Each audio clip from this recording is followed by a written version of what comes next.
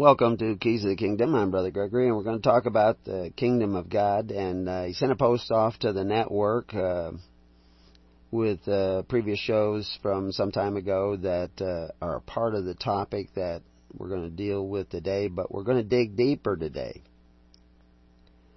We're gonna, this, and when I dig deeper, I'm hard on you. But as many as I love, I also rebuke. That is a principle of the gospel.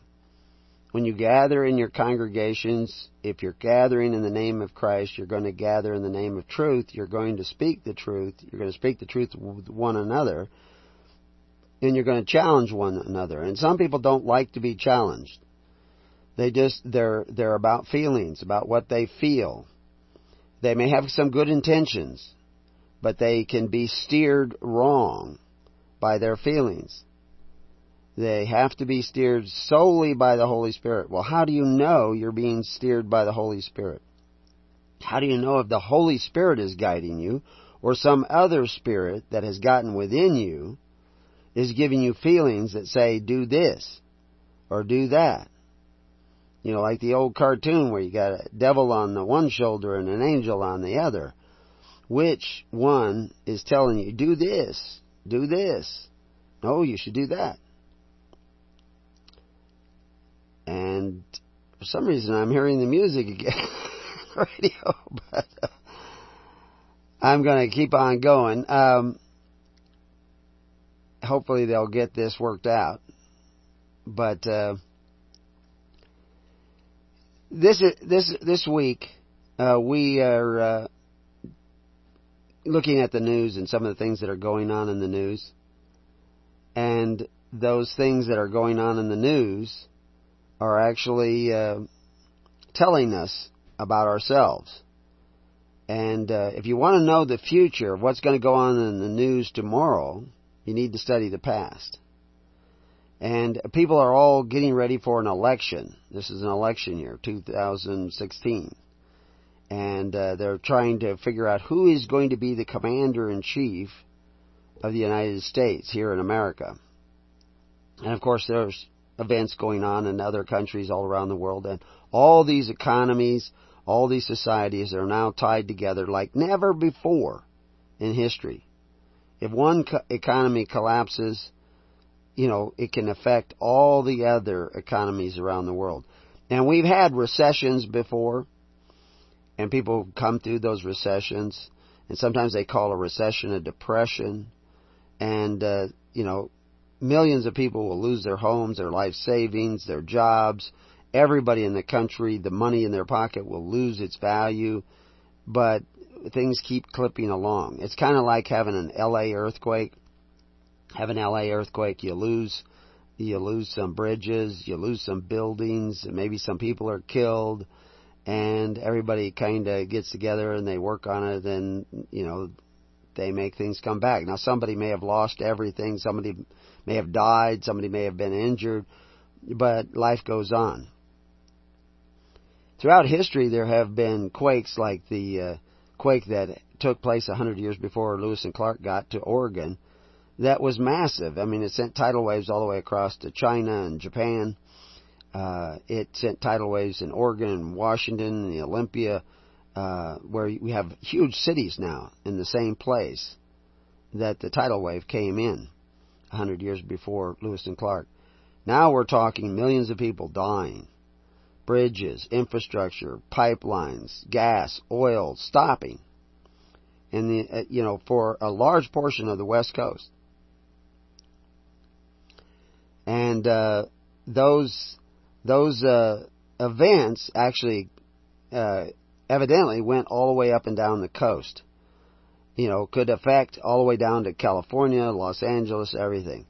Massive changes could take place in the West Coast. At the same time, we know that some of the largest earthquakes that ever took place in America took place in the Midwest on the New Madrid Fault, which could be triggered at the same time. We're not talking about these little earthquakes like 7-pointers six-pointers that cause millions of dollars worth of damage in some localized area, San Francisco quake, Northridge quake, these different quakes that have taken place in the last 50 years. I was in some of these quakes. Buildings were destroyed, bridges sometimes were destroyed, almost aqueducts, 20,000 people evacuated because one of the reservoirs was about to, a couple more quakes and the reservoir would have given away. Those earthquakes are nothing compared to what could happen and shake all across the country, changing the entire landscape. But that's not even the biggest disaster that could happen. Greater disasters can happen and have happened throughout history, just not in our recent history. But now, what about other events, not geological? Well, economically, we already mentioned the fact that economically you can have this massive recession that can affect countries worldwide and not come back from it because it could be coupled with a cataclysmic event. Then we have political scenes have changed. Presidents and prime ministers have gotten tremendous power. You've got Merkel in Germany, who's just invited an invading army into their country that is raping and robbing their citizens. And this is going on all over Europe, in Sweden.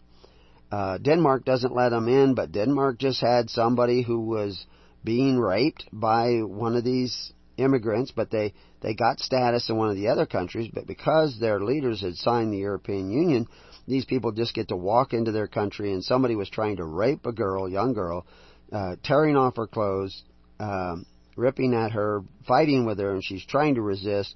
Finally, she pulled out a little can of pepper spray that was evidently in her purse and sprayed the guy.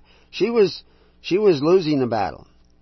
She sprayed the guy, and that ended it. The guy went off, trying to find some way to wash the pepper spray out.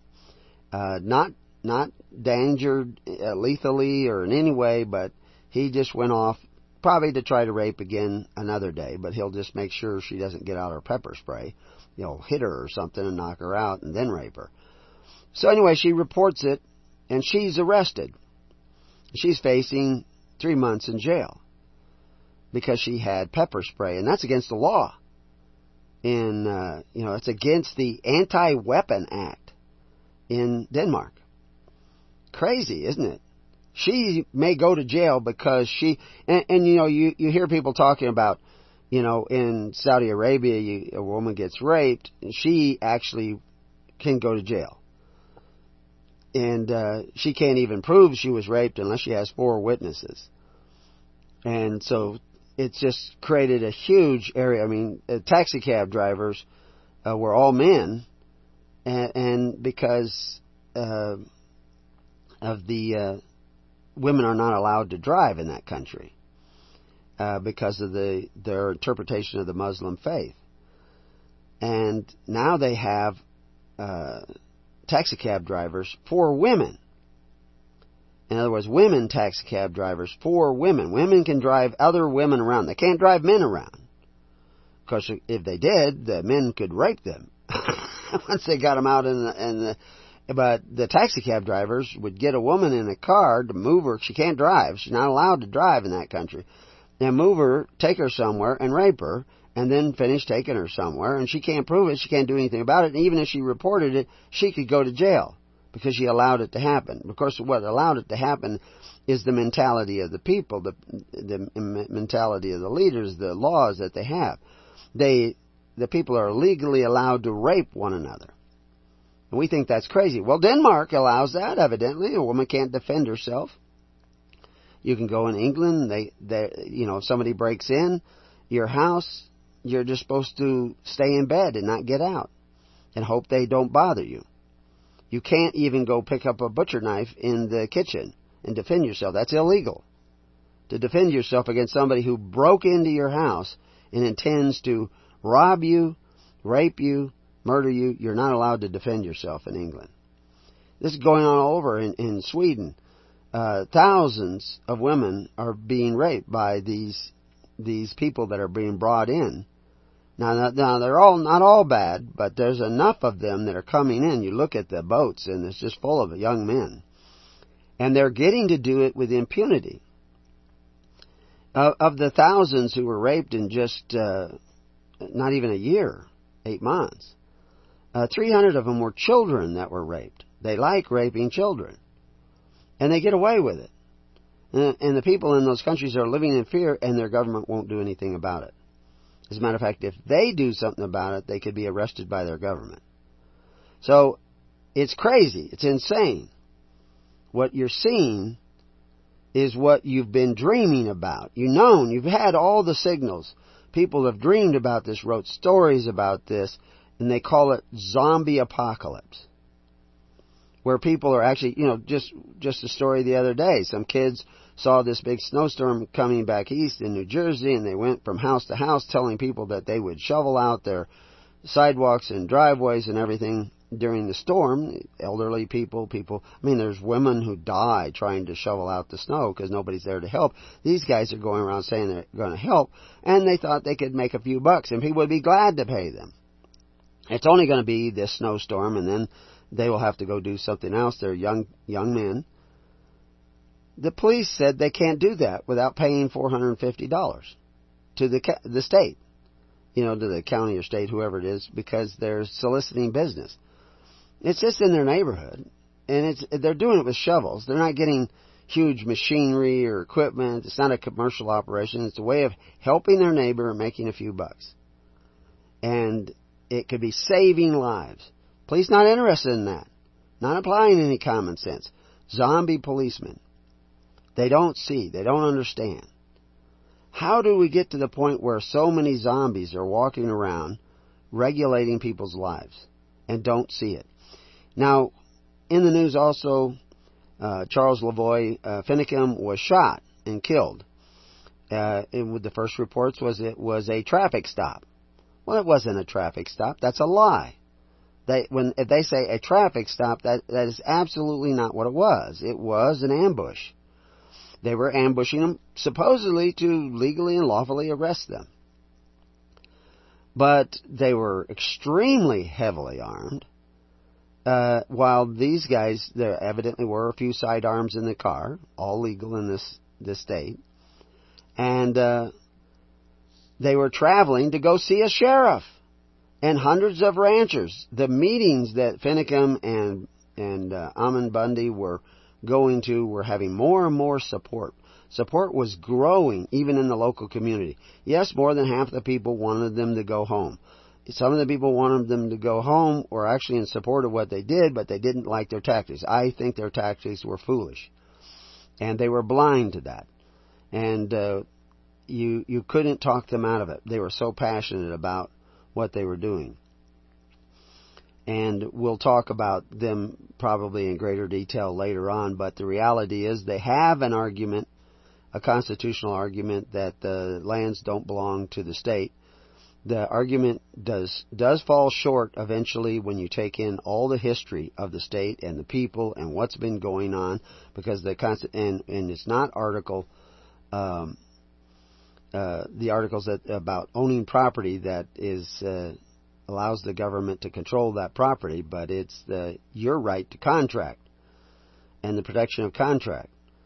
And this is something we've talked about in the last few shows, and it's been a part of this series, so people can go look at that. We talk about it on our website at Preparing You, because Preparing You is by the people. Now, I'm there a lot of times and put up things, but we have people reviewing the information and people spreading the information, and you should be doing it too, so that people will understand what's going on. And again, I say we have to study history in order to know the future.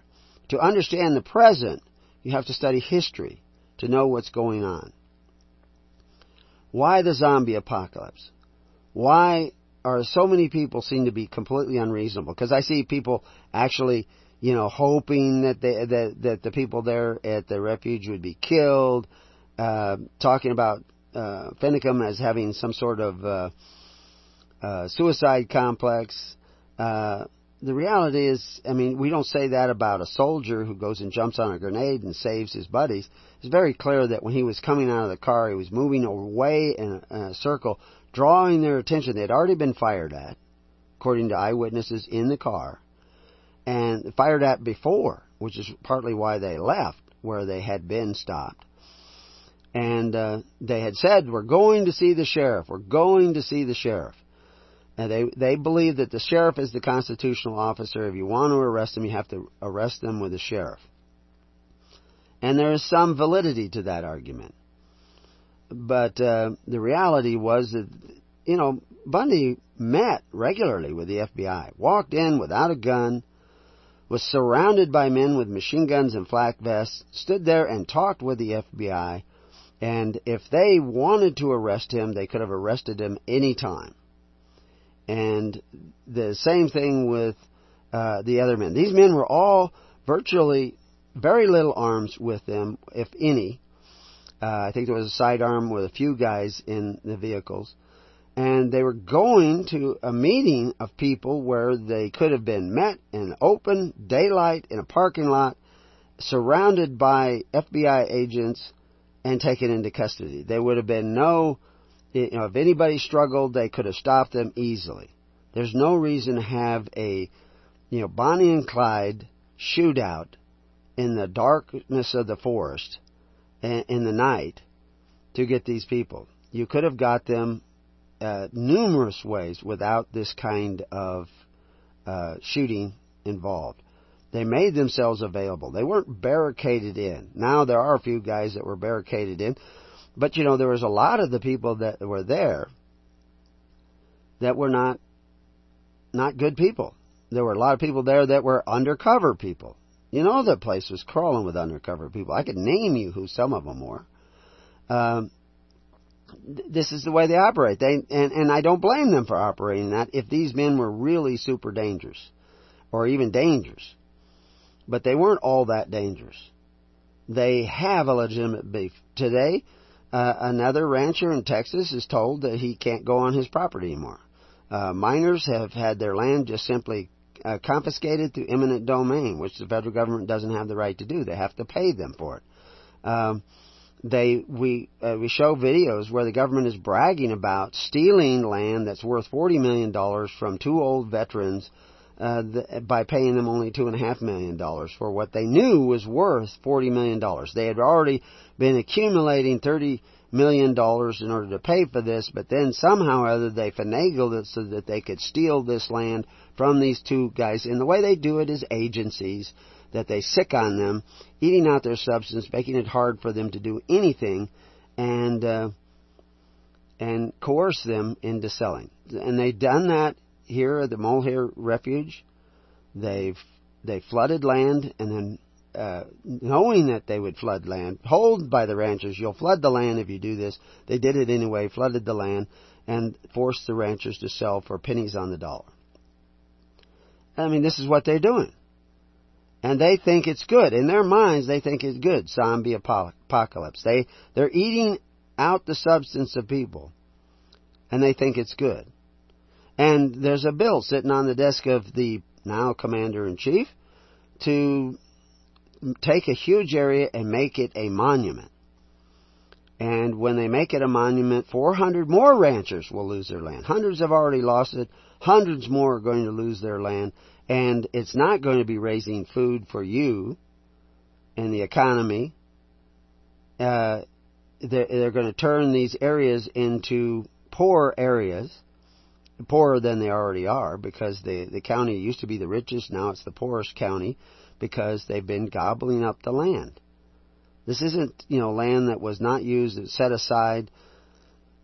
People just don't study. If you only watch the news, you're not going to know what's going on. But what's really going on? Because we say we're going to dig deeper. What's really going on here that's making this happen? This zombie apocalypse. Well, you have to get a permit to do almost anything and everything. And is that good? Well, most people don't care because they feel good. They get to turn on TV. They have a job. They're secure. They're safe. They're not really worried about the hundreds, thousands of people that are losing their life savings, losing their inheritance, losing their businesses, losing their ranches. Millions upon millions of acres have gone into the federal government's hand. They have gotten the mineral rights, and they are taking over this ground. And you think it's for your good, but it's actually they're going to sell these mineral rights. They already are. BLM already sells mineral rights to often foreign interests, and those foreign interests are making the money and taking it out of the country. And they have to sell it to foreign interests because years ago the same leaders in government took down all the safeguards that we used to have to protect American businesses and created this other type of economy. International corporations thought it was good because then they have just literally bled America dry until it's billions of dollars in debt, trillions of dollars in debt. And now you're about to elect another president who either the mindless people, you can see the interviews that they go, the street interviews where they ask people, like, when was the Declaration of Independence from 1776, when was it signed? And people say, I don't know, 1987? He just said 1776, and they couldn't make it out. Ask people, what about World War II? I don't know anything about World War II. They said, do you know when it was? No. Do you know who fought? Bush and Saddam Hussein? These are people who've graduated from your high schools. They have no idea what's going on. They know nothing about history. I remember years ago working with somebody at the local school, fixing their house, and they were bragging about the fact they no longer teach history in school. He was bragging about the fact that the kids were sent home with the assignment of know who all the major college football teams are. That was the assignment. But they don't teach history anymore. You keep sending your kids to those schools as if they're going to learn something. And we can show you back in the 50s, back in the 30s, they altered what kids were learning in school to alter the way they think, to turn them into zombies, to turn them into mindless, selfish zombies. And now that's what you're getting. All the studies show that the kids graduating from high school, graduating from college now know less than the kids did 20, 30 years ago. Your average high school graduate knows less than a grade school graduate used to know. A grade school graduate knew more than your average high school graduate. SAT scores down are across the board all around the country. Yet more and more money is spent on the education. What's happening? Why do people know less? There's all kinds of reasons. You can go study that out. But it's all leading to this zombie apocalypse. People do not care about their neighbor anymore. They're certainly not as much as they care about themselves. And this is to bring about your destruction. Now this isn't some guy with a white cat deciding this. But they intend to bring about your destruction. Who does? What's really going on? What's really going to happen? We're going to talk about that when we return to Keys of the Kingdom. And then we'll talk about what you can do about it.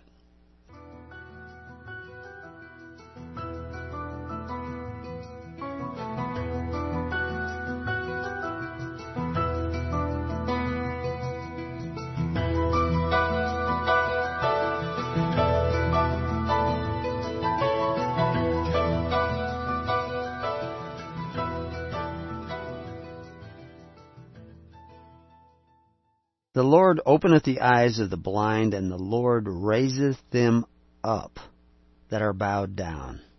The Lord loveth the righteous. This is Psalms 146:8. God's love opens your eyes. It takes the scales off your eyes. But in order to receive God's love, you must be willing to see. But if you think you see already, then Christ talks about you will be made blind.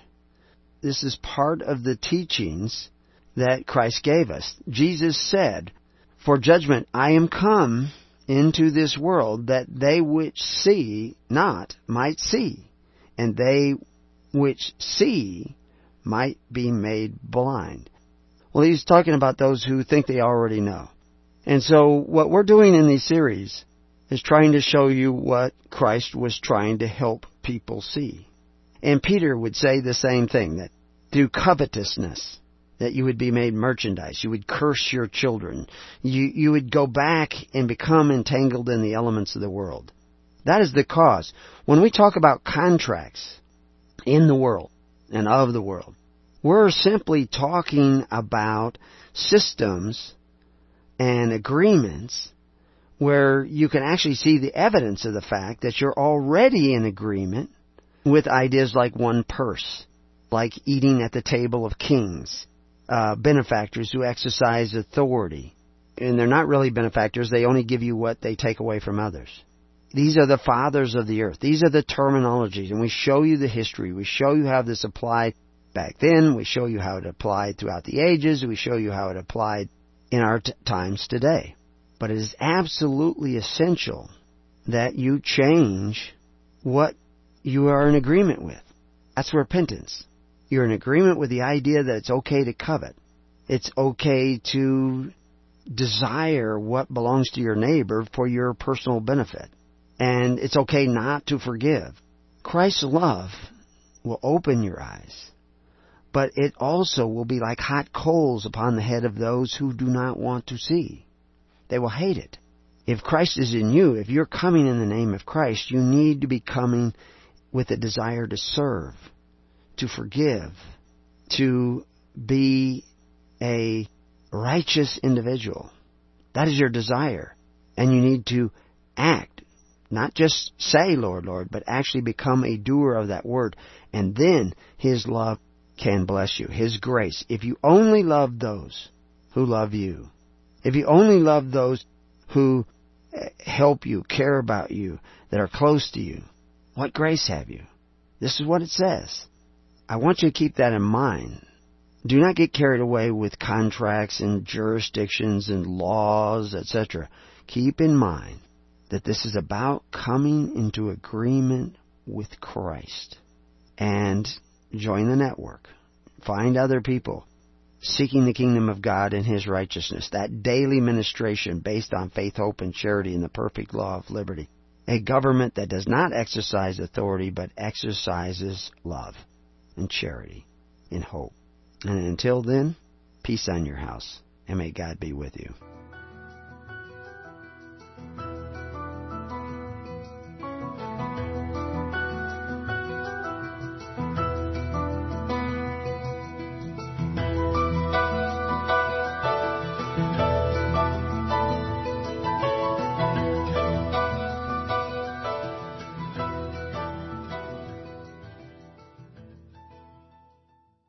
So welcome back to the Keys of the Kingdom. So what can we do about it? How much else is going to be affected? What does history tell us? Well, like I said, you're in an election year and you're trying to elect a new commander-in-chief. You know what they used to call the commander-in-chief in Rome? I mean, the actual word, if you were to say it in Latin, that would be translated into commander-in-chief today is imperator. Now, if I told you, so the election for your emperor is coming up, you would say, no, he's just the president. Well, no, he's not just the president. The president is the chief executive officer of Washington, D.C., of the federal government in Washington, D.C. That's what the president is. But he holds another office, which is commander-in-chief, because he's the commander-in-chief of the military.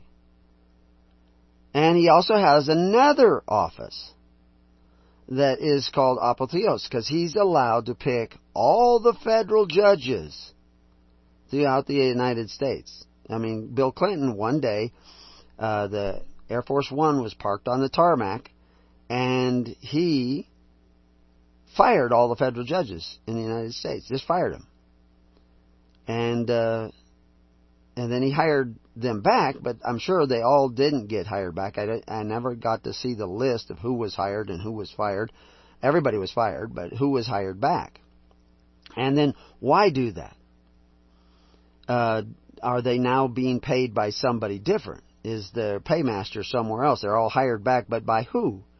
By somebody under his authority. Are these all administrative courts now that can get their job back under certain conditions? Well, Clinton did that, but it wasn't in the news. You know, it was in the news that he held the plane Air Force One up on the tarmac because he had to get his hair cut. That was the leading news that day. No mention hardly in the news media that all the federal judges throughout the United States were fired. So what was really going on? You don't know, and you don't need to know. It's the zombie apocalypse. You're all zombies. You just hear what they tell you and you go on. You know, and most of you don't even listen to the news. And you would think, well, that you'd probably be better off. I mean, Jefferson said that if you want to be well informed, stop reading the newspaper. Find another source. I could say go check out the internet, but you don't even know how to listen to the internet. You don't even know how to check things out on the internet, because I see stuff going on all the time that just ain't true.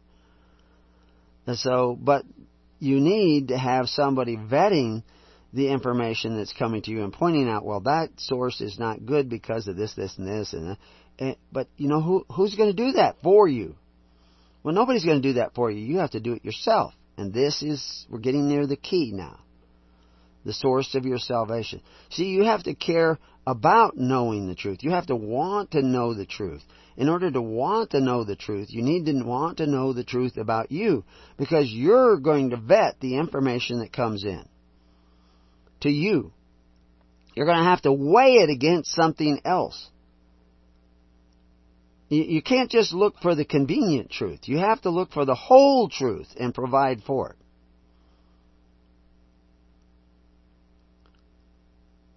And many of you aren't willing to do that. You know, Patrick Henry was talking about knowing the whole truth and providing for it. Well, the whole truth includes the truth about you. Because, see, you're the problem. You're the problem because you're the one who vets the information that comes in order for you to get your right mind on, in order to distinguish between truth and lie. You have to see the truth about you. And you're no saint. You're not perfect. You are not seeking to know the whole truth. You have not been. You can change that. That's the only thing you can really change, is you can start being willing to receive the whole truth. But evil is going to lurk in you. Anytime you balk at the truth that God is trying to show you, this spirit of life, this spirit of truth, this tree of life that is you. We've talked about this before. The tree of life and the tree of knowledge are two separate trees in the same garden. Those are metaphors for you, for your brain. Your intellectual brain is the tree of knowledge. But also in you is the tree of life. It's like an antenna system with branches and everything. It's actually in you.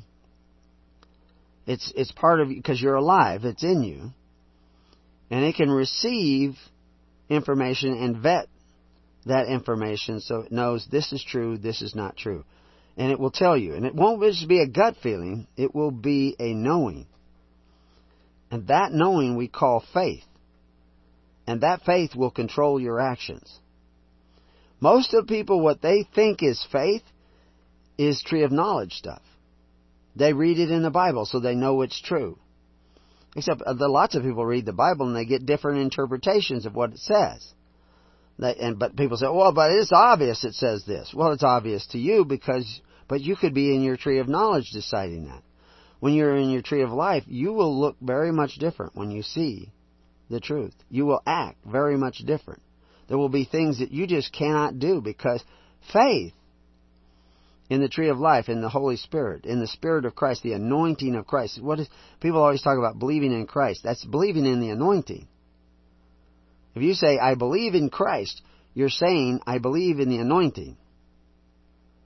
That's what you believe in. And it's the anointing of the Holy Spirit. It's the oil of the Holy Spirit that you believe in. And it's guiding your action. It's probity. It's going to force you because you choose to believe in it, choose to follow it. It's going to force you to act a certain way. And we will see you acting in that way. If we don't see you acting in that way, we know that you're not really receiving the anointing of the Holy Spirit. And Christ talks about what that way looks like. Over and over again, He talks about what that way looks like. Christianity was called the way. You will know them by the fruit of what they are doing. And you will know whether or not you are listening to the Holy Spirit or not listening to the Holy Spirit by what you do. What you do will tell you whether that feeling that you have is of the Holy Spirit or of another spirit that is not so holy. And this is how you vet the truth. This is how you know the truth. But you're only going to know it if you want to know it. You see, because you'll deny it. You'll say, no, it is the Holy Spirit. Yeah, I'm gossiping, I'm backbiting, I'm causing division, I'm injuring other people. But I don't even see that. I don't see myself injuring. I'm just, I'm speaking the truth. And you'll be okay with injuring other people. Spreading falsehoods. I mean, you'll find out you were telling the falsehood about somebody that wasn't true, and you won't come back and say, oh, my goodness, I had the wrong information. You won't reveal that you had the wrong information and that you were in error. Because you're not really interested in the truth, you're interested in what you look like, because what you look like gives you that feeling. Of course now, that's none of you out there. I'm talking about other people, right? No, it's all of us. All of us do these things to lesser, greater degrees. It doesn't condemn us, but it doesn't draw us near to God. What draws you near to God is sacrifice. Giving up your stuff, giving up your comfort, giving up your pride, and immersing yourself in humility. Be willing to speak out and take the flak for what you do, what you say. The Bible is very clear. The Bible's telling us all these things all the time. Romans 2:6, who will render to every man according to his deeds. And I use Romans chapter 2, verse 6, that he's talking about according to your deeds, according to your works, according to what you do. Because it's Paul, the same guy who wrote that, he says we're not saved by works. Well, of course we're not saved by works.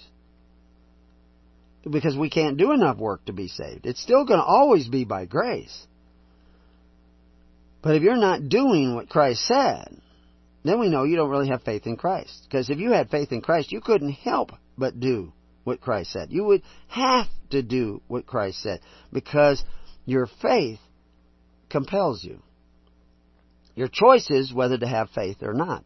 Not faith in your tree of knowledge, the information in your head, but faith in the actual tree of life that is vetting the information that you receive and showing you which information is valid and how it fits together. This is actually how it works. It doesn't work that way with the zombies. Zombies are all over there in their tree of knowledge. And they often have less and less knowledge. The average brain size of people in the world today, especially Americans, is decreasing. Statistically, they're getting smaller. Why is that? Well, there's a number of reasons. We won't go into that. But that's statistically speaking. So we're talking about numbers here. The average American's brain is shrinking. Statistically. Now, some people are actually getting smarter. but there's enough people getting dumber that we're seeing a division taking place.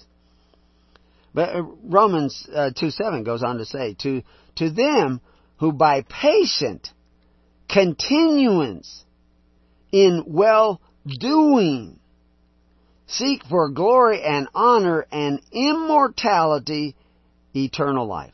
What must you do to obtain eternal life? Keep the commandments. That's what Jesus says. You believe in Jesus, right? Jesus says if you want eternal life, you have to keep the commandments. In patient continuance by well-doing. No, you just have to believe, right? That's what they're telling you. That's a lie. That is not. If you fall for that, goofy, ridiculous, contrary teaching that all you have to do is believe. Yeah, well, it's true. Yeah, it's true. All you have to do is believe. But you have to really believe. And how do you know you really believe? By your fruits, by what you're doing. And you're not doing it. You're not doing righteousness. You're doing unrighteousness. So you don't have eternal life. You don't really believe in Jesus. You don't really have faith. You have faith in an idea that you've constructed or other men constructed in your mind. Because you would be doing something different. Now we're interested in saving everybody. Providing refuge for everybody during the real zombie apocalypse. But I'm afraid if you're a zombie, we're not letting you in. And you're already being excluded if you're not following the Holy Spirit. Now, how do you know? Again, how do you know if you're following the Holy Spirit? Well, let's go on. What does it say in verse 8? But unto them that are contentious and do not obey the truth, but obey unrighteousness, indignation, and wrath.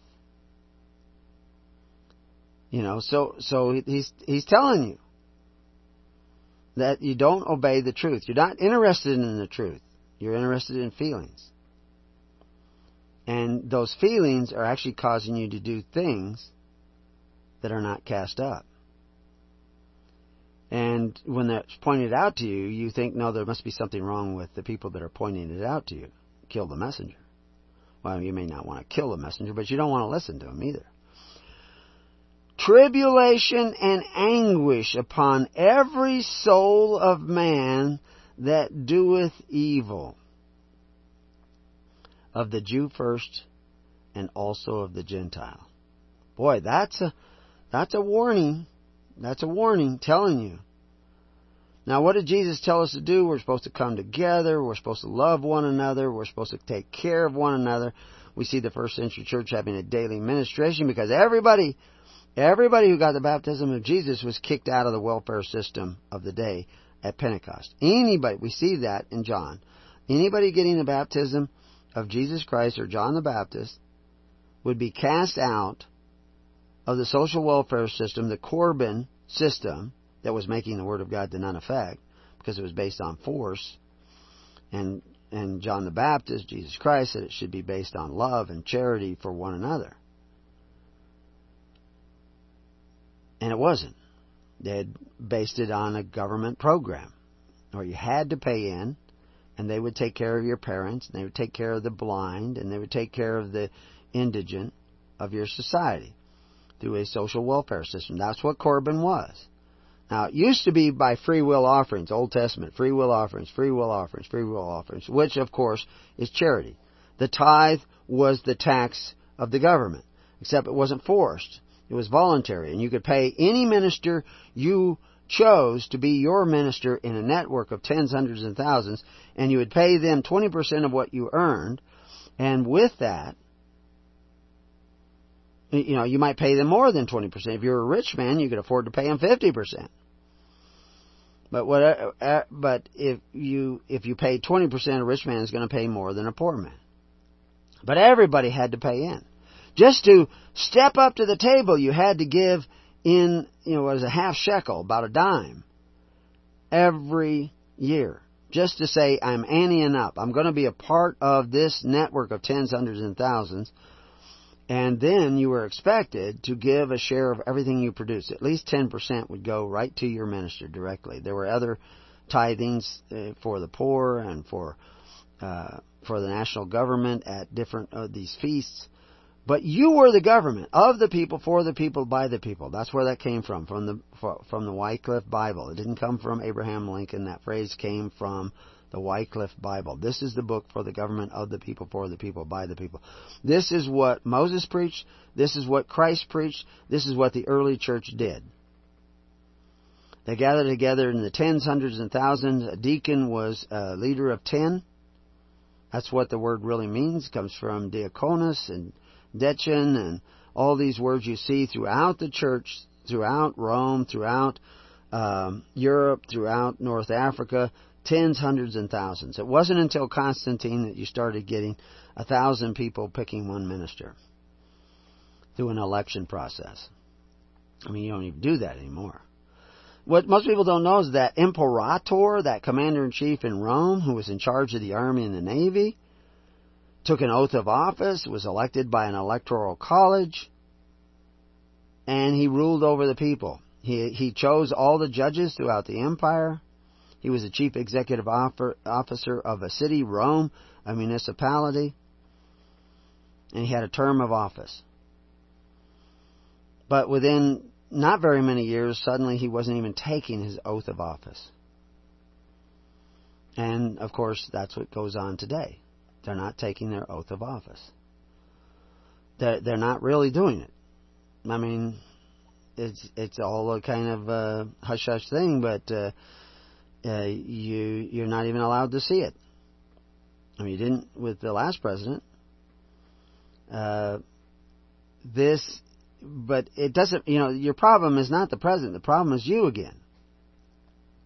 I mean, I hear a lot of people want to vote for Trump. If you're going to vote for Trump, go look at a speech made by Mussolini. I think it was it in Toronto or someplace? Terranato? Just look up Mussolini's speech on YouTube and watch his body gestures. And then go watch Trump in an interview. It's kind of spooky. But he's the strong man. That's why people want him. And that's why people wanted Mussolini. And, I mean, show it to Trump, too, because he should know, because we know what happened to Mussolini. Well, us who have studied history know what happened to Mussolini. A lot of people don't even know there was a World War II. So, anyway, that's their election. What are you electing to do? Are you electing to follow Christ? Then where's your daily ministration? How are you taking care of the widows, orphans, and needy of your society? How do you take care of your parents? Do you depend upon the Corbin of the state? Do no more ought for your parents, or do very little for your parents? Are you Are you trying to become free? Then try to come together to become a servant. Come in the name of Christ, because Christ came to be a servant, one to each other. You don't divide one another. You give to one another. You give in a network of giving, because you're not going to just help the people in your congregation because you have no grace there. You're not going to be saved. If you're saved by grace, how do you get grace? You don't get grace by getting a little congregation and working hard to keep that little congregation together. No. You're looking for people who are seeking the kingdom, not the congregation. And those people, if they will not seek the kingdom, if they will not cast their bread upon the waters, if they will not learn to give, even if they're not giving the full amount that they should be giving, at least start in that direction. Ante up. If they will not give regularly, sacrifice regularly, then they're not coming in the name of Christ, and you probably don't want them in your congregation. Now they have some ideological beliefs that are a little bit different than what you learned in Bible school. So what? Christ sat down with sinners, publicans, prostitutes, and preached the kingdom. And we can gather with people and do the same. But as we seek righteousness, those who do not seek righteousness will fall away. They'll want to walk away. They'll want to go somewhere else. This truth thing will become too much for them. They want to be comfortable, and they're not comfortable with too much truth. They don't want to just come and lay down their lives for others, unless the others, match their beliefs, what they have in their tree of knowledge. Their doctrines. People said, "Oh, well, I've heard this week numerous times, locally and in the network, where people talk about man-made doctrines and Christ doctrines." If you read the Bible and you know what Christ said, that's a man interpretation of the Bible. That's your private interpretation of the Bible. Now, it may be right, it may not be. I don't know anybody who has it all right. And you say, well, this is how I know, because he believes this, or he believes this, or he believes this. That's not what it says in the Bible. The Bible says you'll know them by their fruits, by what they're doing. Are they gathering? with the character of Christ, to serve and to sacrifice for others, or if they don't get their way, they just leave. Oh, I'm not going to gather with you anymore because you don't believe what I believe about the law, say. I mean, it tells us about the contentious spirit who want to argue about the law. And actually, they may see that you're doing something good, and they'll say, well, I see what you're doing is good, but I don't want to support it because you disagree with me about the law. Even though I see what you're doing is good, I'm not going to support it. I'm not going to tie to what I know you're doing that's good because you don't agree with me about the law. That's a contentious spirit. By definition, I didn't make that up. You're arguing about legal matters, and you may not even have any argument. Because you'll go back to, I feel. This is what I feel. And that's perfectly okay. You can follow your feelings, but where are those feelings coming from? How do you know those feelings are coming from the Holy Spirit? Again, what are you doing? What are these feelings leading you to do? Cause division? Has this issue, did you take this issue to the people that you disagreed with? Or did you just disagree, and build this disagreement until it's a giant festering sore? Until, you don't have enough humility to go back and repent. Well, I don't know. Time will tell. And when it tells you, it may be that terrible day where we see tribulation and anguish that they're talking about in Romans 2:9. So anyway, let's move on so we can see more of how we can fix our own ability to vent the truth, to know the truth, to know what is the truth, to know what to do. This goes so complete. It's amazing when you walk in the Spirit. You will know where to be. I mean, right now, God has reached out numerous times to people and said, hey, don't go there. And if they had gone there, they would have been dead.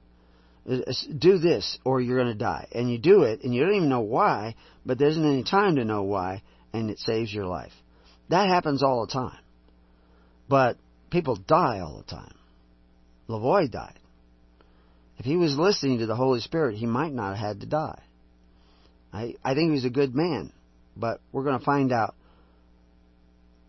what you can do so that you don't have to be dying unnecessarily in anguish. We'll be back.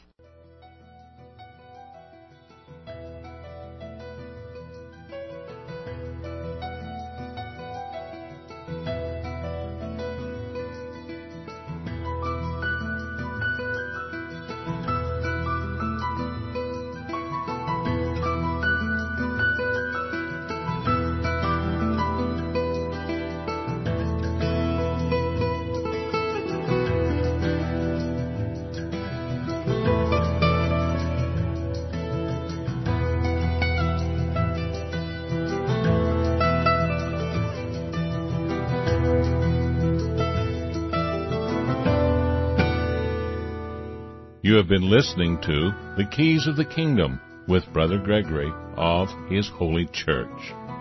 For more information on the educational ministry provided by His Holy Church and Brother Gregory, including services, counseling, lectures, books, and other audio materials, please write to His Church at Summer Lake, Box 10, Summer Lake, Oregon, 97640. You can also find us on the web at www.hisholychurch.net.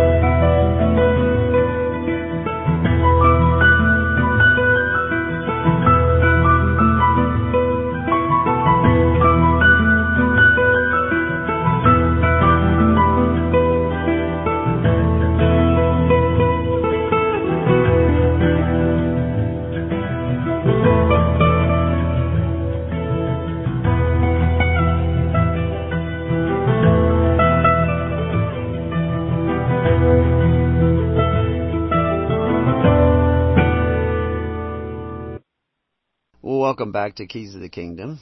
And so we're digging deeper. I mean, people read our website at hisholychurch.org and .net.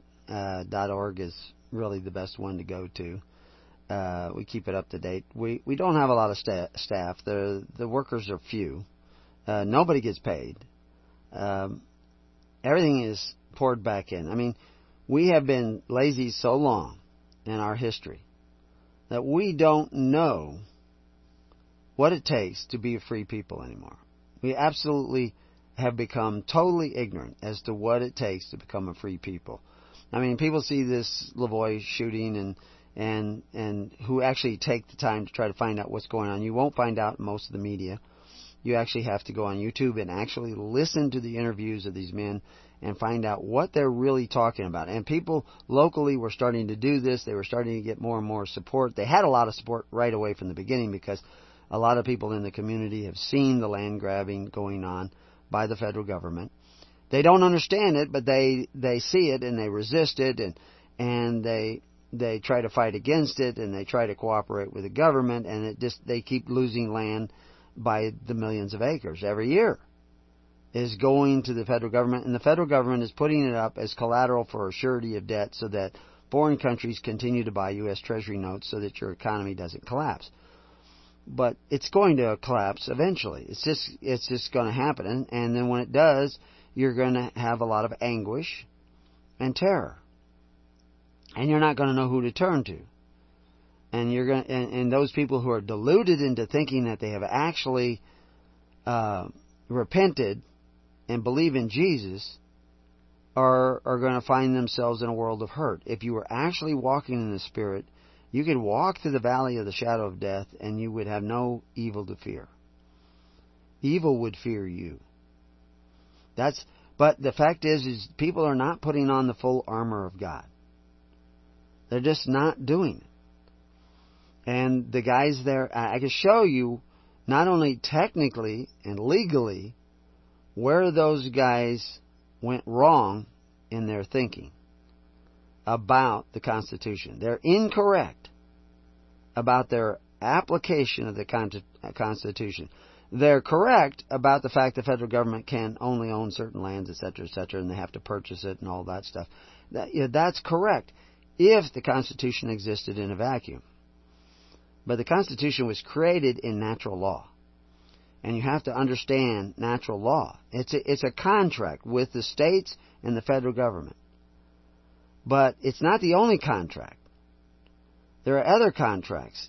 And they say, well, it's the supreme contract. Yes, it is. But there are other clauses in it. And the contract clause is the one you need to look at. And then the Judiciary Act of 1789, sections, I think, 19. And, I make reference to them on the website. And then if you go and read the books like Covenants of the Gods and Contracts, Covenants, and Constitutions, you will begin to put together the pieces of the puzzle. But you haven't been learning these in school, and some of you have gone out and you've read the Constitution and you see injustice and you're trying to find a solution, and I understand that. And there is a solution. But you have to put on the full armor of God, because the Bible is giving you, and this is where the delusion is, giving you the answer to establishing a government of the people, for the people, and by the people. And unfortunately for the Bundys, who are probably going to spend the rest of their life in jail, and the other people, many of them that were arrested. Now, some of them have already been released, but some of those are federal agents. But the reality is they're going to be put through hell. And there's nothing you can do about it. And it's going to get worse and worse and worse and worse. Unless you repent. But you don't even know what to repent of. And we've been covering it. For those of you who go back and listen to the series, listen to last week's show that is available to you at the station, and the shows before that going way back, and you listen to them in order, you can see that we're following a particular theme, which is the theme of Christ, which was not popular. It did not make people feel good. Christ did not come to make people feel good. If you're going to a church that makes you feel good, it's probably not of Christ. Christ came to get you to repent. He came to save people. Are you going to church to save people, or are you going to church to feel good and pretend that you're saving people because you think a thought? You're saving yourself by a thought, by an idea. You think an idea. You're not really receiving the anointing of Christ because you're still doing stuff that is contrary to the gospel. Christ said, if you want eternal life, keep the commandments, which means you cannot covet your neighbor's goods. One guy on Facebook who somebody sent me, somebody that's on our Facebook liked it, and so then I went and saw it, and I made a comment. And he had a video that was very moving. Noble speech, I said. But if we are going to talk about the rule of law, see, he was talking about the rule of law. We need to abide by the whole law. Well, what is the law? I mean, the Supreme Court has the 10 Commandments up there on the top of it. That's the law. The law of nature, and nature's God. And the law of God says, thou shalt not covet. So if you're sending your kids to the public school, don't talk about the rule of law. Don't pray for justice. Pray for mercy. Because you have already violated the law, because you coveted your neighbor's goods, the blood of your neighbor, by sending your kids to public school. Finnegan was a good guy. I mean, he raised a big family. I thought it was amazing when the Indians were complaining about him talking about Indian artifacts. He's born on the reservation. Both his father and mother are from Indian tribes. That he's actually, his bloodline involves 3 Indian tribes. Because one of his great-grandfather married an Apache also. So, I mean, the guy was an Indian. The American Indians, you don't even know how to stick together. You don't even know how to find out what's going on. But I also understand, I know some of the head people in some of these reservations, and at least the head medicine men and stuff. But the reality is, they're afraid of the government. They don't want to buck the government because they are dependent upon them so much. And see, and that's where you lose your freedom, being dependent upon. So if you're dependent upon the government to educate your children, guess what? Your children aren't your children anymore. Your rights to raise your children are now infringed upon by you, because you chose to turn your children over to benefactors to exercise authority, take away from your neighbor to provide you with free education. Because you didn't want to educate your children yourself. Why didn't you want it? Because you're not following the Holy Spirit. That's evidence that you're not following the Holy Spirit, because you're coveting your neighbor's goods through the agency of government to provide you with free education at the point of a gun. You're the terrorist, because that school is supported by somebody pointing a gun at your neighbor and forcing them to contribute, to give their contribution. They call it a contribution. But don't give it and see what happens. You see, you're already abandoned the rule of law. You have chosen to covet your neighbor's goods. Finnegan also raised a bunch of foster kids. And he probably did a good job. He's probably instilled in them a great many values and all this stuff. One value he didn't instill in them: don't covet your neighbor's goods. Because he was paid money to take those children by the government, who exercises authority. So he already abandoned the rule of law. Now, don't get me wrong. I'm not criticizing him as an individual. I think he's probably a great guy. But I would have told him all this stuff if he sat down with me. Because as many as I love, I also rebuke. He did not deserve to die. But if you say rule of law, you better not be drinking the blood of your neighbor and eating his flesh, taking a bite out of your neighbor. We bite our neighbors every day, every time we seek a benefit of a government who exercises authority one over the other. Christ said it wasn't to be that way with us, and yet you are that way. Now, you may have to pay your tally of bricks, but why are you taking the blood and flesh of your neighbor from these benefactors. You should be taking care of yourselves. I can't get you out of your property tax. There will come a day where you have to pay no property tax in America. But most of you will be dead on that day. Probably dead long before that day. And there's nothing I can do about it except for preach the gospel of the kingdom. Right now, I'm telling you, you're taking a bite out of your neighbor every day. Every day you take a benefit from men who exercise authority one over the other. You abandon Christ. You're rejecting Christ, who said it is not to be that way with you. It is that way with you, so you are not a follower of the way. You see? You want to come alive again. You have to repent of coveting your neighbor's goods. In order to do that, many of you are going to need help. Now, I'm not saying stop taking your Social Security check. I'm saying repent, turn around, let's start going the other way. Gather together and take a portion of your Social Security check and help one another. Because in a very short period of time, your Social Security check is not going to buy your groceries. It's not going to pay your rent. It's not going to get you through. But then again, you're not gathering to save yourself. You see, the reason you're in this vulnerable position is because you wanted to save yourself. The only people that should be gathering together are people who want to save others. If you're collecting Social Security and you're an elderly person, you've already lived your life. Look at the grandchildren of your neighbors or your own grandchildren. What are you doing for them? Are you showing them? Are you demonstrating the ways of Christ to them? Are you showing them the importance of sacrificing for one another to them? No. You got your check. You're cool. I mean, you won't even give up your TV. You won't give up even some of the slightest of comforts. An extra cup of coffee a week.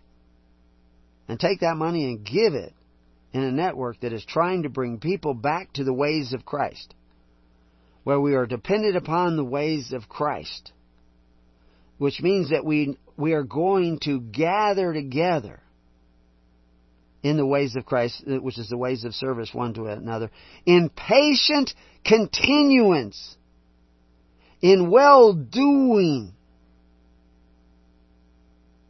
for the glory and honor and immortality and eternal life, not of us, but of others. Setting an example of humility, sticking to the program Christ laid down for us. Not being that contentious, who obey not the truth, but follow their feelings. Even though their feelings betray one another. Backbite. Falsely accuse. And when they find themselves falsely accusing, do they repent? Do they confess? You know, I went through in programs past, and you can go find them, where we talk about addiction. Preparing you. I think I've posted some of those on our page about addiction. Every congregation should be following some of those 12 steps of AA. And we've had whole programs on this that talk about how that relates to what the early church was doing. Because, see, you're addicted to sin. You're addicted to sin. You don't even know it's sin and you're addicted to it. If you're coveting your neighbor's goods, if you're praying to men who call themselves benefactors to obtain benefits at the expense of your neighbor, you're eating the blood and flesh of your neighbor. And they talk about this all throughout the Old Testament. Almost never hear it from your tickle-ear preachers. Let's build us a city, a corporate nation, and we'll be, which will be our cauldron, and we be the flesh. We all have one purse. We look privately for the blood of our neighbor through this system of government. This is all contrary to Christ, contrary to God, contrary to the ways that the tree of life would lead you to. You would know it already. Some of you are getting the glimpse of it because you're already beginning to experience the anguish. You haven't experienced anything yet. Christ said, unless you drink my blood and eat my flesh, you have no salvation. So people, the zombies have reduced this down to taking a little wafer of bread and sticking it on their tongue. They don't even get the wine anymore. The priest gets the wine. I don't know, Catholic, Episcopalian, Jehovah's Witness, whatever, they all have this. You know, some of them will get grape juice, a little tiny little bit. You know, the Eucharist of Christ used to be sacks of bread to keep people alive during famine and starvation. In America, in the world today, you have never been close to massive billions of people starving. You've never been closer to it. And yet your government is talking about weather change, and there will be climate change. It's not caused by man, it's caused by the sun. And Jesus said, look for signs in the sun, and the moon and the stars. And we're seeing those. And they're seeing them. And they're preparing with your money. But they're not preparing for you. They're preparing for those who obey them. And you're not preparing at all. How do you prepare? Repent. It's not about buying gold and silver and stocking up a bunch of food to save yourself. Because you do that, you're not coming in the name of Christ. Now, I'm not against you doing that. I'm not against you learning to grow a garden and gathering seeds and all that stuff. That's great individually. But if that's all you're doing, if half of your energy is not spent trying to save other people, I mean, we're going to need to save thousands, millions of people. Not just everybody who's afraid and starving and hungry, and everything, but those who have repented. How will we know who they are? Well, we're finding out already. What are they doing? Are they following the ways of Christ or not? If we as a people are tyrants over our neighbor, how can we expect anything short of tyranny over ourselves? If you're looking for a strong man like Mussolini or Hitler, you will find him. And he will rule over you. And he will devastate your nation. And unfortunately, many Americans are doing that. And really, there is no choice. I don't really see any choice. I don't trust any of those choices. I don't believe there's any salvation in voting. I think there is salvation in a votive offering, where you begin to lay down your life for others in a network that is bound together only by love, which was what the early church was doing. We are tyrants if we force our neighbor to pay for our health care. We are tyrants if we force our neighbor to pay for our child's education. We are tyrants if we force our neighbor to pay for the care of our aged parents and the indigent of our society. Was this not written from the beginning? Were you not told from the beginning? If you have needs, if your neighbor has needs, and you have 2 coats, share. Do the same in meats and food. But there won't be enough. Everybody's going to go on a crash weight loss program one of these days. Right now, you don't know how to be a free people. Thou shalt not covet is a part of the law. Thou shalt not covet thy neighbor's goods is a part of the rule of law. If that is not written in your heart and your mind, you will not be free. And you should not be free. You should be under tribute. And you should pay that tribute. You do not get out of the system with paperwork. You get the system out of you and they'll kick you out. This is what the Jews, the Israelites, I shouldn't say Jews, in this case it was Israelites back in Egypt, were cast out of Egypt. Because they began to take care of one another, and that scared the ruling class. They didn't want that contagion. Because they were becoming not zombies, but learning to love one another. They were gleaning in the field. That's where they are. They are the people of the field. For their straw, for their benefits. They were taking care of one another. They didn't need the benefits of the benefactors to exercise authority. They were eating of the flesh and blood of Christ, which is charity and love for one another, willingly sacrificing for the well-being of one another. They were not looking for their own comfort. They were seeking to comfort one another in righteousness because they were listening to the Spirit of the Comforter, the anointing of Christ. That's what they were doing. And that is what saved them. And it took a long time to do that. Now, a whole generation had to die out before they could even find a promised land. But the promised land is everywhere. It's wherever you tread by the faith of Abraham. Do you tread by the faith of Abraham? Or are you coveting your neighbor's goods? Or do you want the benefits of government? Then you will have the tyranny of government. And you should. I don't want that government to go away right now. You're not ready. I don't want to get you out of the government. I want to get you into the ways of Christ. And you are addicted to thinking that you're a Christian, even though you're still taking the benefits of those benefactors, those fathers of the earth. You have to call them Father in your heart and in your mind and in your actions in order to get their benefit. You have to look to them, pray to them, apply to them to get their benefits.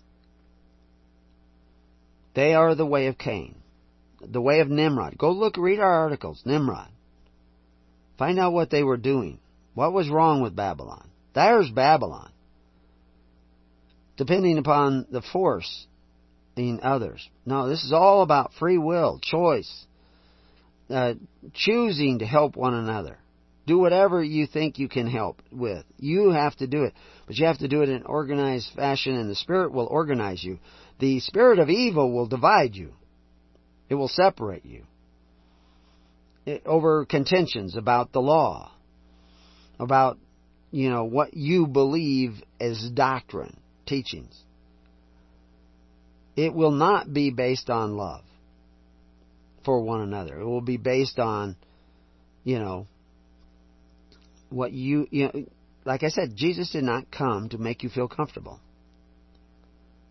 He made people feel very, very, very uncomfortable. But He was bringing them to the cause of their addiction. And we'll talk a little bit about that addiction. Single factor that's at the core of all addictions is trauma. What's trauma? Trauma is something that knocks you off balance. Emotional loss as a child, in a severe case, addicts, a large-scale population studies show that there's a significant childhood trauma, such as family violence, addiction in the family, sexual, emotional abuse, physical abuse, parent being mentally ill or put in jail, or just, they just die. A mother goes through a trauma, in a divorce. Or all kinds of things, and she may be adjusting, she may be doing her best, but she has traumatized her child. I'm not blaming her because her divorce may not entirely be her fault. It is always partially your fault. I mean, you chose to marry. Whether it's husband or wife, it's always partially your fault. The Holy Spirit didn't lead you to marry that individual. You weren't following the Holy Spirit. The Holy Spirit is not leading you into trouble. It's leading you away, but you're not always following that Holy Spirit. And it may be due to the fact that you were addicted to certain things because of trauma your parents faced. The sins of the parents are visited upon you, and unless you repent, you will be led into more and more trouble. So always the problem is you. Now, that's not saying other people are not participants in that problem or contribute to it. But the problem, why you could not handle it, is because you've turned your back on some truth about you. And that's instantly forgiven as soon as you begin to turn around, which is what we call repenting. Repenting is turning around, changing your thinking. But how do you do that? Because this addiction, this trauma, has created a rut in your thinking that you keep falling into it. Push the button and you fall into it. We have to be very careful about this. Having these buttons that can push you into a pattern of action and reaction. Now, people saw, who are watching the videos of Mr. Lavoie getting shot. Some people saying he went for a gun. Well, actually, to me, I looked at it numerous times. I looked at it in blow-ups. It's not very clear, and it's too early to tell. He may have been going for a gun. But he may have been shot and been going for the bullet hole. It appears that he's staggering almost immediately. He was clearly putting his hands out. He wasn't charging anybody. There was nobody in front of him. He was circling away and drawing the fire away from the car, which had already been fired at. The truck had already been fired on. And he was trying to draw people their attention away. Shoot me instead of them. He's trying to save them. This is the character of the guy. He's that kind of guy. You listen to him. You get to know him. He's that kind of guy. But it's too early to tell. But the thing is that you can get angry at what you're seeing. And, some people see this and they just say, oh, well, he's a radical guy going for his gun. And that's what they see, because that's what they want to see. Because they're not interested in the truth. They're interested in being justified in what they've already decided. And other people who already decided that these are good guys, they're going to see what they want to see. But what you have to see is the truth. And you have to see the truth not just about him, but about yourself. And if you get angry at what you see, the same as people got angry at what they saw other people seeing, you become a zombie too. You're going to be bit by the zombie, and your anger is going to take over, and you're not going to see the truth, and you're going to be led by a spirit of anger and resentment, and you will become a zombie too. Don't be bit by the anger bug. Let's find out how we can become immune. Always in these stories, vampire stories, whatever, there's always somebody in the plague stories, there's somebody who's immune, doesn't seem to get the disease. Even radioactivity, they seem to be safe from that. Why? Let's explore that, because we love one another, right? And we want to know the answer. We'll be right back.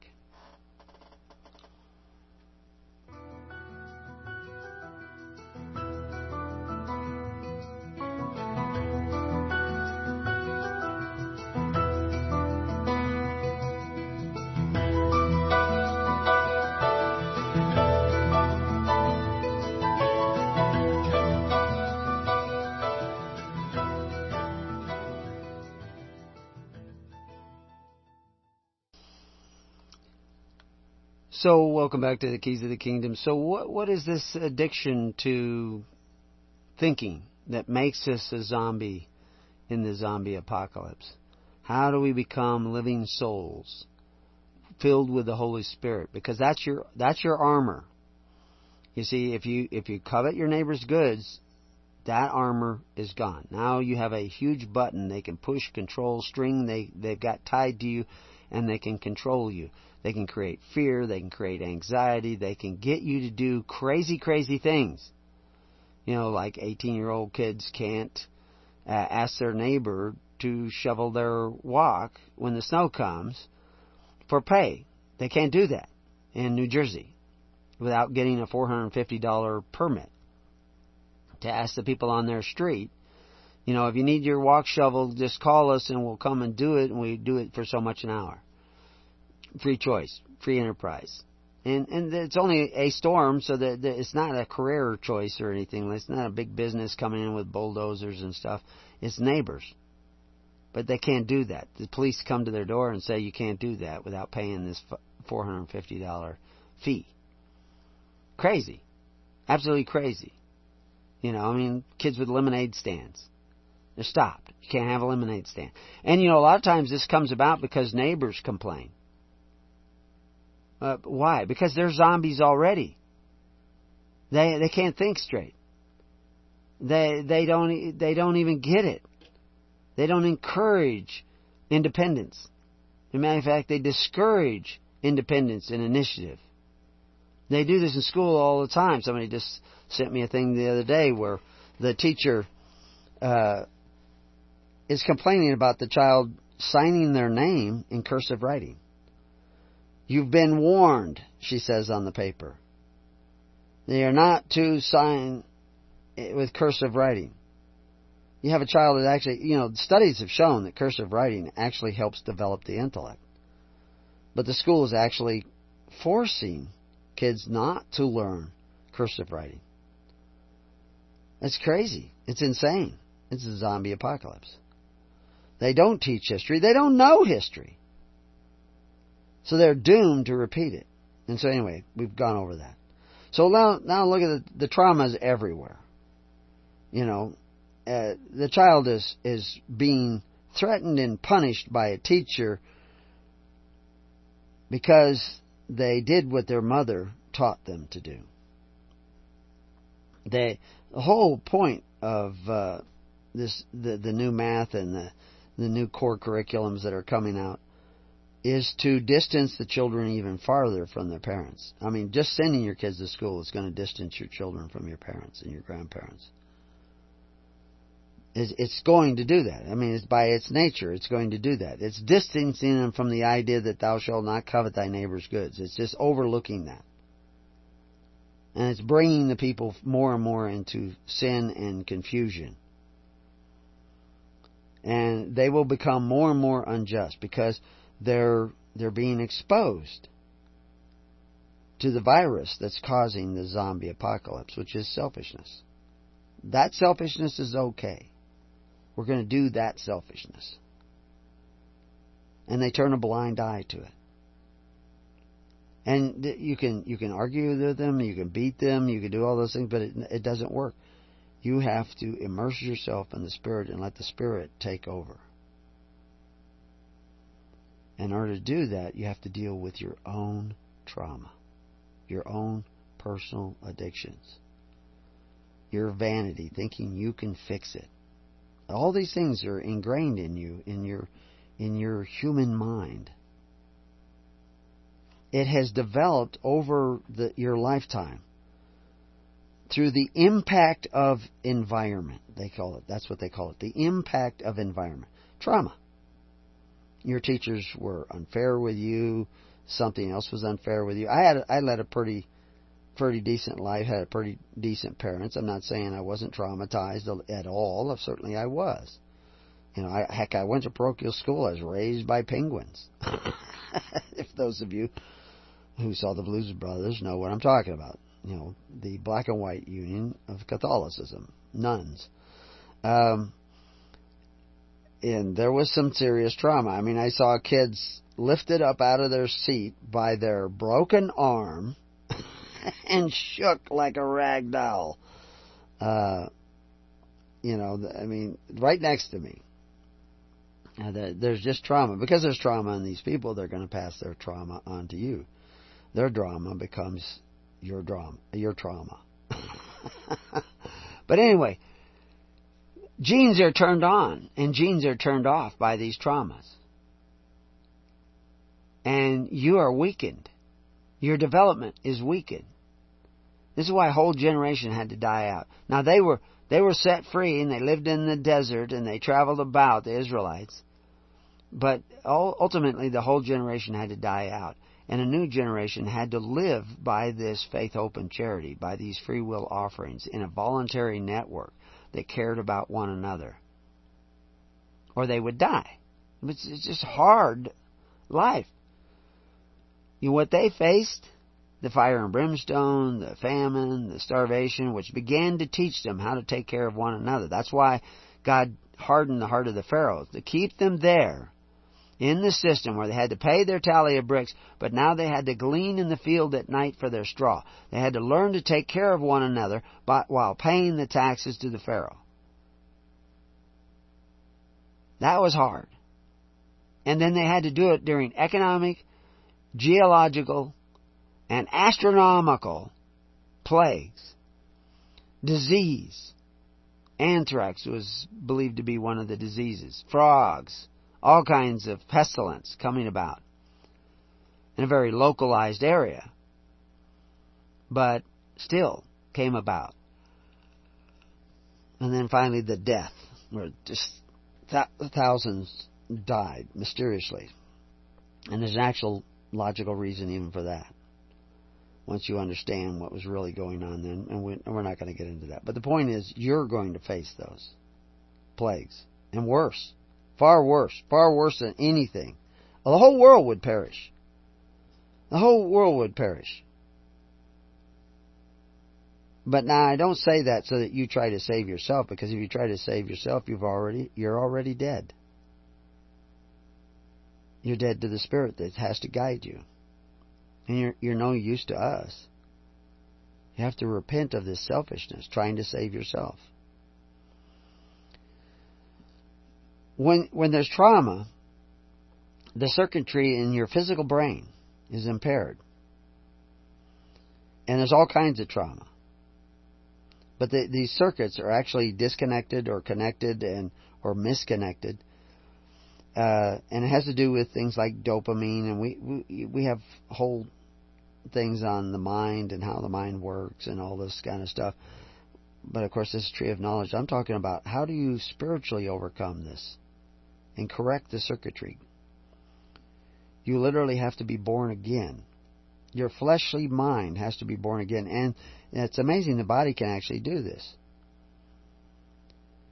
And you need the support of the environment in order to accomplish this. And so what happened to the Israelites? They left Egypt. They removed it. Of course, they were already actually in a part of Egypt that was a little bit isolated anyway. And so they had their community. And their community was already leaving Egypt before the plagues even began.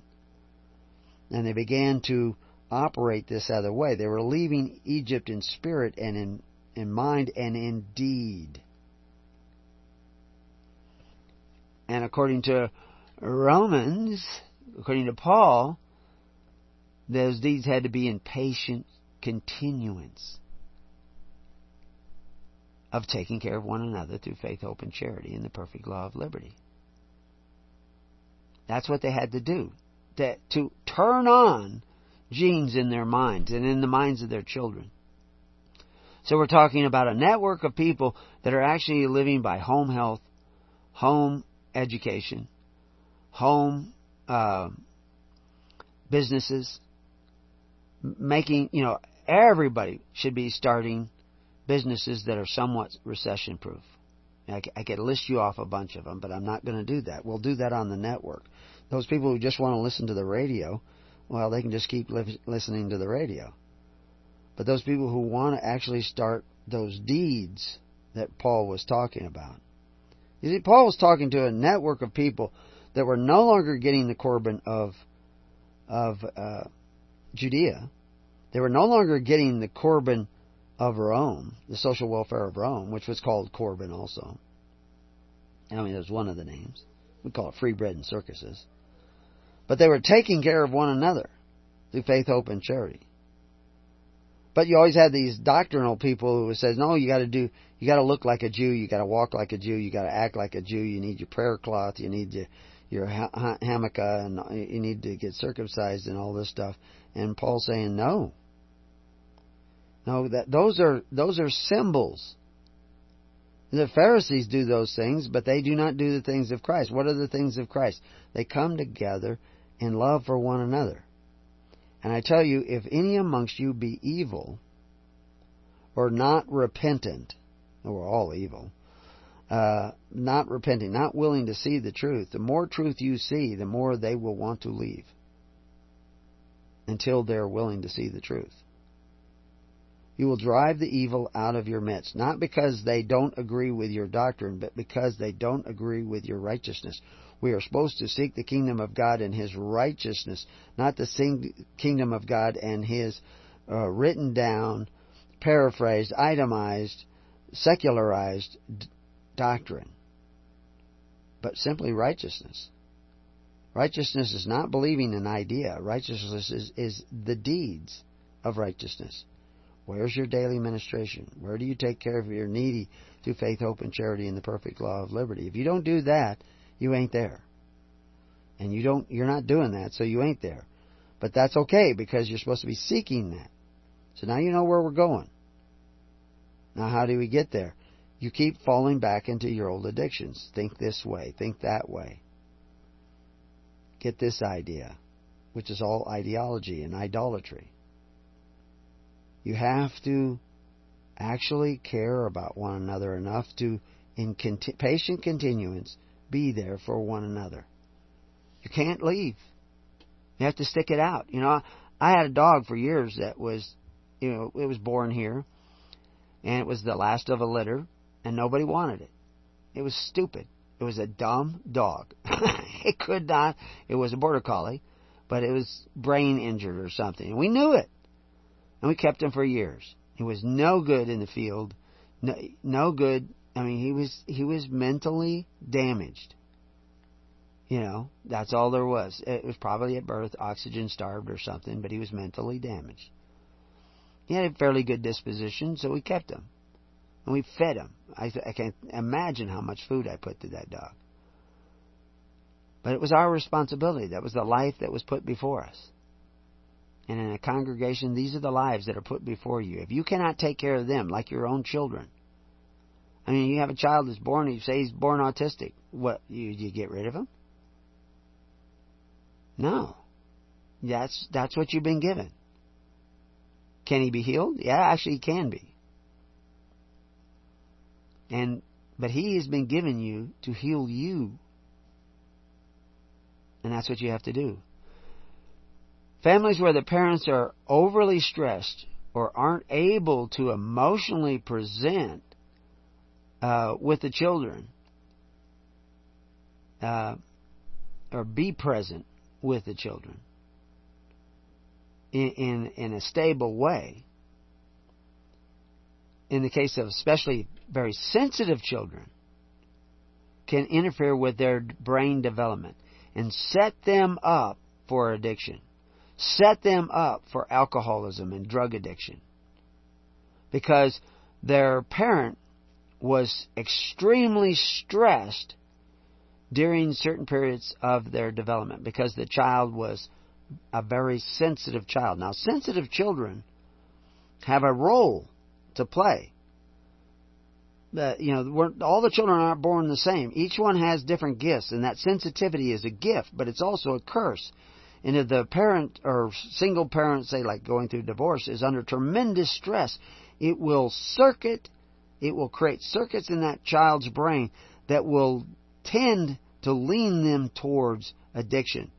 And of course, one of the addictions is alcohol. Another addiction is sex. Another addiction is judgment. Judgment is an addiction. Judging others. And so they are likely to fall prey to religious doctrines that give you a sense of self-justification because I believe this, I believe this, I believe this, and you'll become pharisaical in your beliefs. And it's because you are stressed, heavily stressed by the presence of the stress in your mother or your father when you were growing up, or maybe in both of them. Maybe they were fighting amongst each other. And this actually rewires your brain, turns genes off, turns genes on. Some of those genes are turned on to protect you. Some of them are turned off to protect you. Some of them are just turned up because of that, impact of the environment. But all that can change. But you have to follow the ways of Christ. You have to follow the ways of forgiveness. You can't be self-righteously judging others because they don't do what you do. Because, see, that's an addiction. You're falling into that addiction. You need to be moved. See, you need to be addicted to the Holy Spirit. And you will see a different pattern develop in your life. But in order to do that, you must see... Excuse me. In order to overcome those addictions, you must begin to live a different way, experience a different way, serve people Forgive people. One of the things that is slipping out is as people are talking about using a particular drug. I guess Lindsay Lohan or somebody used this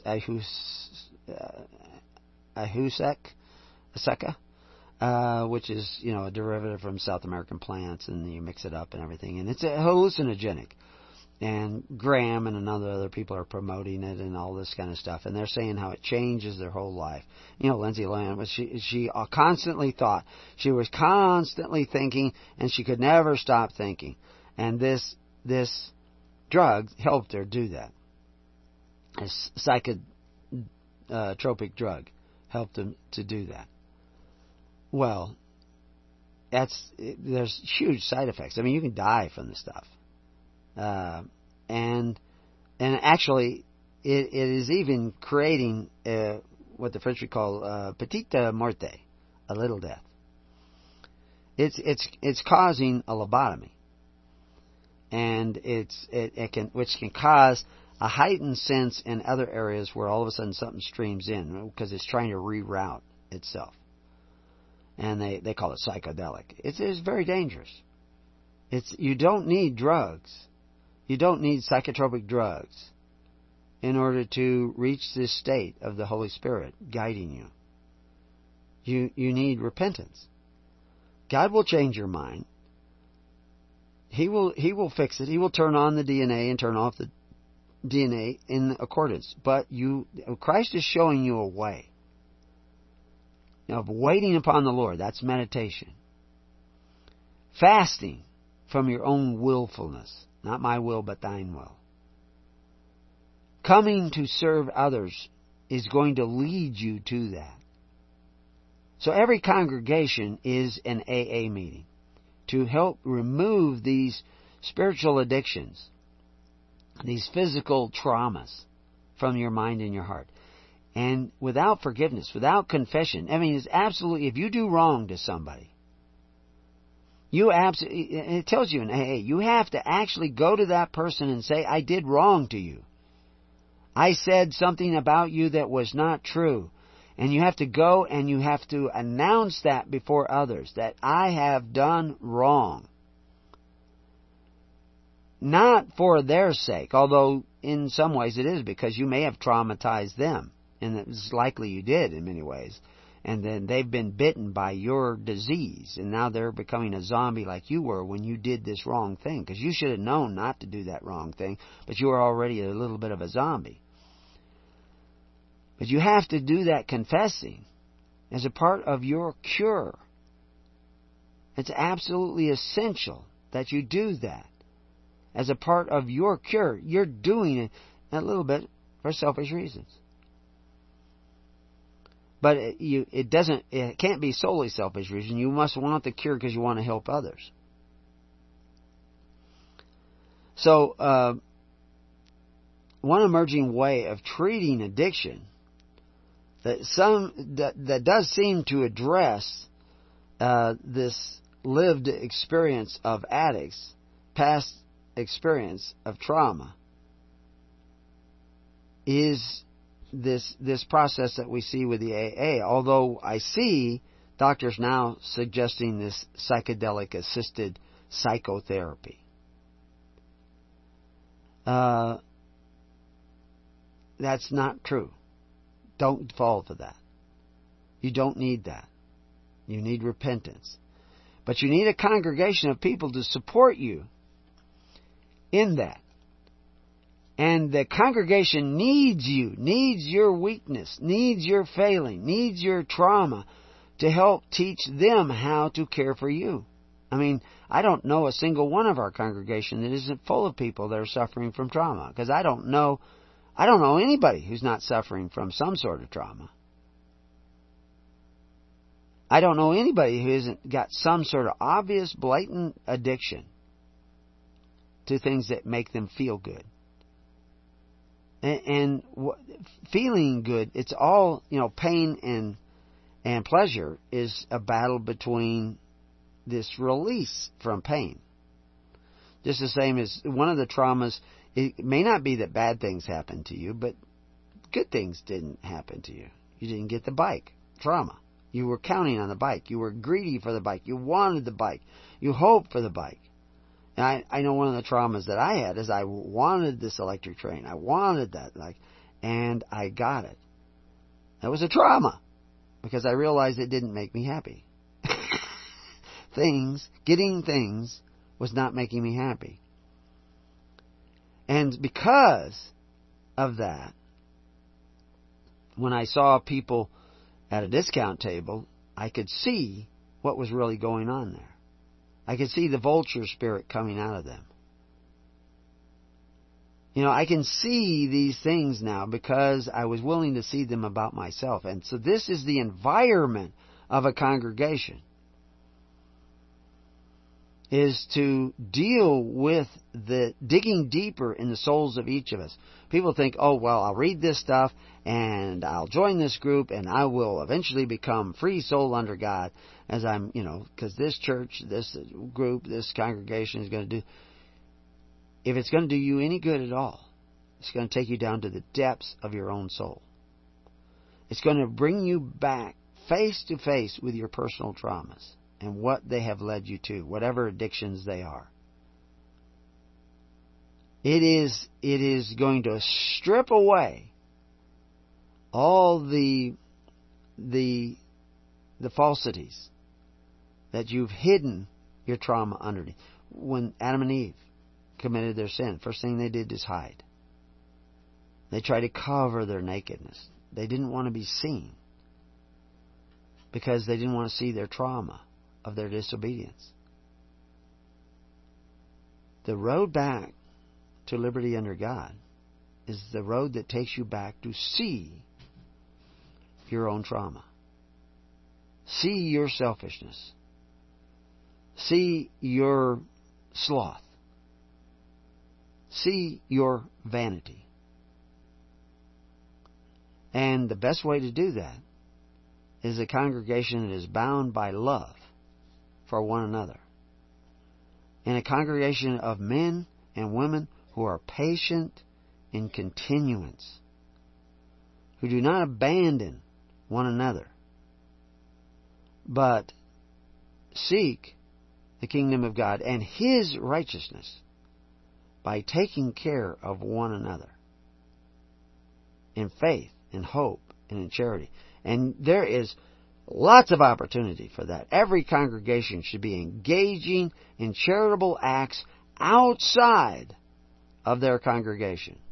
And unless they do that, we will never meet in the kingdom of God. But until then, peace on your house, and may God be with you. God bless.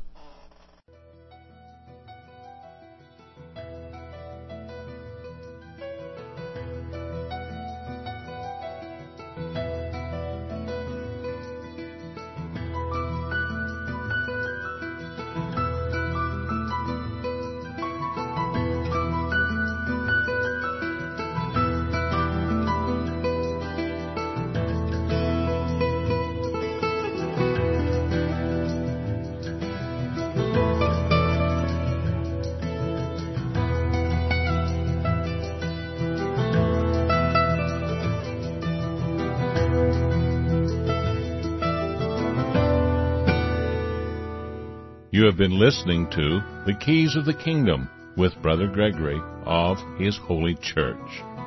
For more information on the educational ministry provided by His Holy Church and Brother Gregory, including services, counseling, lectures, books, and other audio materials, please write to His Church at Summer Lake, Box 10, Summer Lake, Oregon, 97640.